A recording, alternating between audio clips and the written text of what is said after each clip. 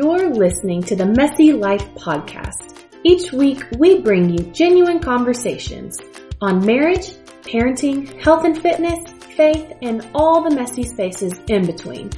We strive to embrace authenticity, and we always keep it real. Welcome to episode 4 of the Messy Life Podcast. I'm your host, Laura Crawford. And I'm this season's co-host, Daniel. In this episode, we are going to be talking all about love languages and how understanding one another's language of love can 100% transform your marriage. Which also means the next time you have a job application that you can tell them that you speak at least 6 languages, right, honey? I guess so. English and, well, the 5. We'll talk about them soon. Well, yes, this is something we are super passionate about, and it always comes up in our marriage. We have learned so much about one another through this simple tool. Now, before we carry on, I want to let you know that the Messy Life Podcast is brought to you by CleanChefMessyMom.com. Clean Chef Messy Mom is your go-to food and lifestyle source for clean eating and gluten-free recipes, as well as authentic conversations regarding all the messy parts of life. From marriage to parenting to faith to all the struggles that come with living a clean and healthy lifestyle, we cover it all. Head on over to CleanChefMessyMom.com for tons of resources and free downloads on all of these things. All right, so we want to talk with you all about love languages. If you have not heard of Gary Chapman's book, The 5 Love Languages, you absolutely should look into that and read the book. Where can people get that book? Great question. I will leave a link in the notes for this episode, but I'm pretty sure you can get it at any bookstore or online. Awesome. So first things first, what is a love language? Daniel, why don't you share the basic idea or concept with everyone?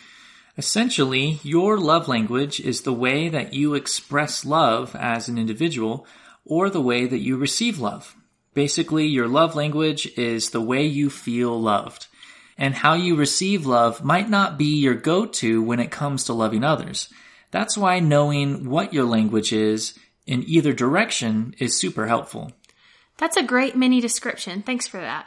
Now, while it is possible for an individual to experience love in a wide variety of ways, Gary Chapman firmly believes that every individual has a primary language and a secondary language. So even if you feel loved by all the others, you likely feel more loved by those top 2. Yes, and understanding those needs can be vital for a relationship. For sure, and we are going to talk about that a ton, but first, I thought it might be helpful to listeners if we gave a quick overview of what the 5 love languages are. Totally, and even if any of you listening already know them, our brief descriptions might help you identify more. So, according to Gary Chapman, the 5 love languages are words of affirmation, quality time, receiving gifts, acts of service, and physical touch. Daniel, can you explain words of affirmation? Yes, I can. In fact, words of affirmation is one that I identify with a lot. People who identify with words of affirmation are those who feel loved by the affirming words that people speak to them. Could be as simple as, "Hey, you're amazing. That was awesome. Good job. Thanks for doing that." Or "I love you." It's very simple words that we speak to communicate love to other people. Awesome. The second one is quality time, and people who identify with quality time as their love language, they feel loved by spending time with another person. And so it could be as simple as going to a coffee shop and hanging out for an hour, or going out to dinner, or even just sitting on the couch watching a movie together. They feel loved being with another person. And then after that is gifts. Now, people who identify with the love language of gift giving are those who feel loved when they receive a thoughtful gift from someone else. And it's really the giving of the gift to them reveals that the person knows them and loves them. Yeah, it's a gift of intentionality. And then the next one is acts of service, which I can explain super well, as that is my love language, 110%. People who identify with acts of service as their love language essentially feel loved when people serve them in simple ways. It could be as As small of a thing as my husband making the bed for me in the morning, or helping with the dishes, or it could be him coming out of his way to help me if I have a flat tire, or taking my car to the gas station to fill it with gas. And then finally, the last love language is physical touch. So people who identify with physical touch are those people who just feel loved when you place a hand on their shoulder, or you hold their hand, or you give them a hug. It could be anything like that. It's not a sexual thing. It's just love expressed through physical touch.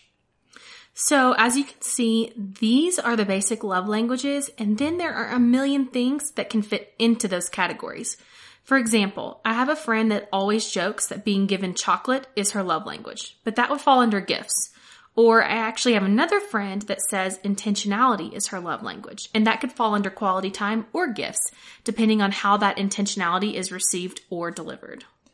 Yes, there are so many expressions of each love language, but ultimately, these are the 5. Now, like we said before, every person really has their top 2. Now, what's so important about knowing this? First of all, self-awareness is huge in any relationship. You can't be others aware if you aren't self-aware. Am I right? Yes, and understanding yourself is key to understanding others.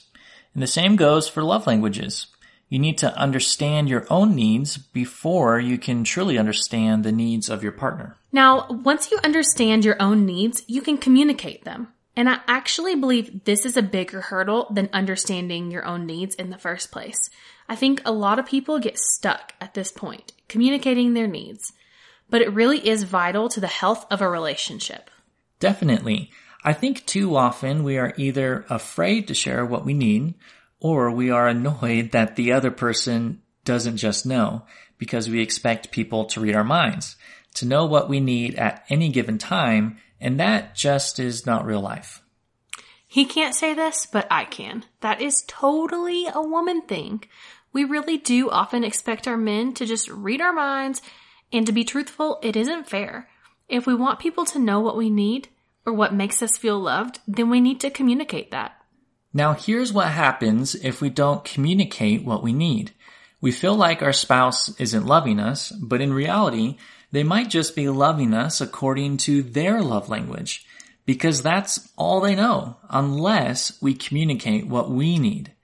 For example, my love language is words of affirmation, and my wife's is not.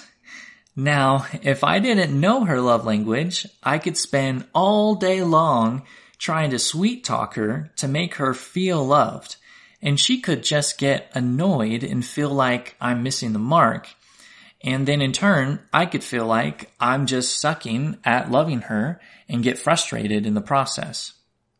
Totally. And the same goes for me. My love language is 100% acts of service. I could do a million little things to serve you. Make your lunch, make you breakfast, make you dinner, get your clothes out, put your clothes away, do your laundry. Let's be real, that's usually you doing the laundry, but you get the point. But it doesn't really fill your tank when I do those things. And then to take it a step further, I could start to get frustrated and feel like you aren't appreciative of all I do for you. But really, you do appreciate it. It just isn't what fills your love tank. Definitely. And here's where it's both tricky and highly eye-opening to know one another's love language. If I know that you naturally love others well by serving them or giving gifts to them, then there are times when I need to meet you in the middle and recognize that you are actually trying really hard to love me when you do those acts of service. And then have grace for you in the times when your default isn't to give me those words of affirmation. So really, I think, as I take a step back, I think that there's 2 concepts we're hitting on here, and both of them apply to marriage. One is about unconditional love. The reality that regardless of how I prefer to be loved, I can learn how to love my wife in the ways that touch her heart, even if they're different than mine, and that's unconditional love.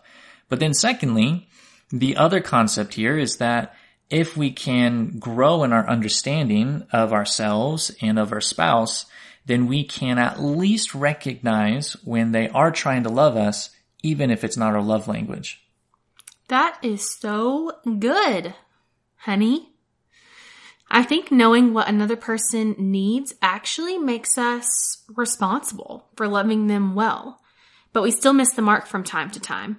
And what I mean by it makes us responsible is that once we know, then I think we are responsible for trying our hardest to love people that way.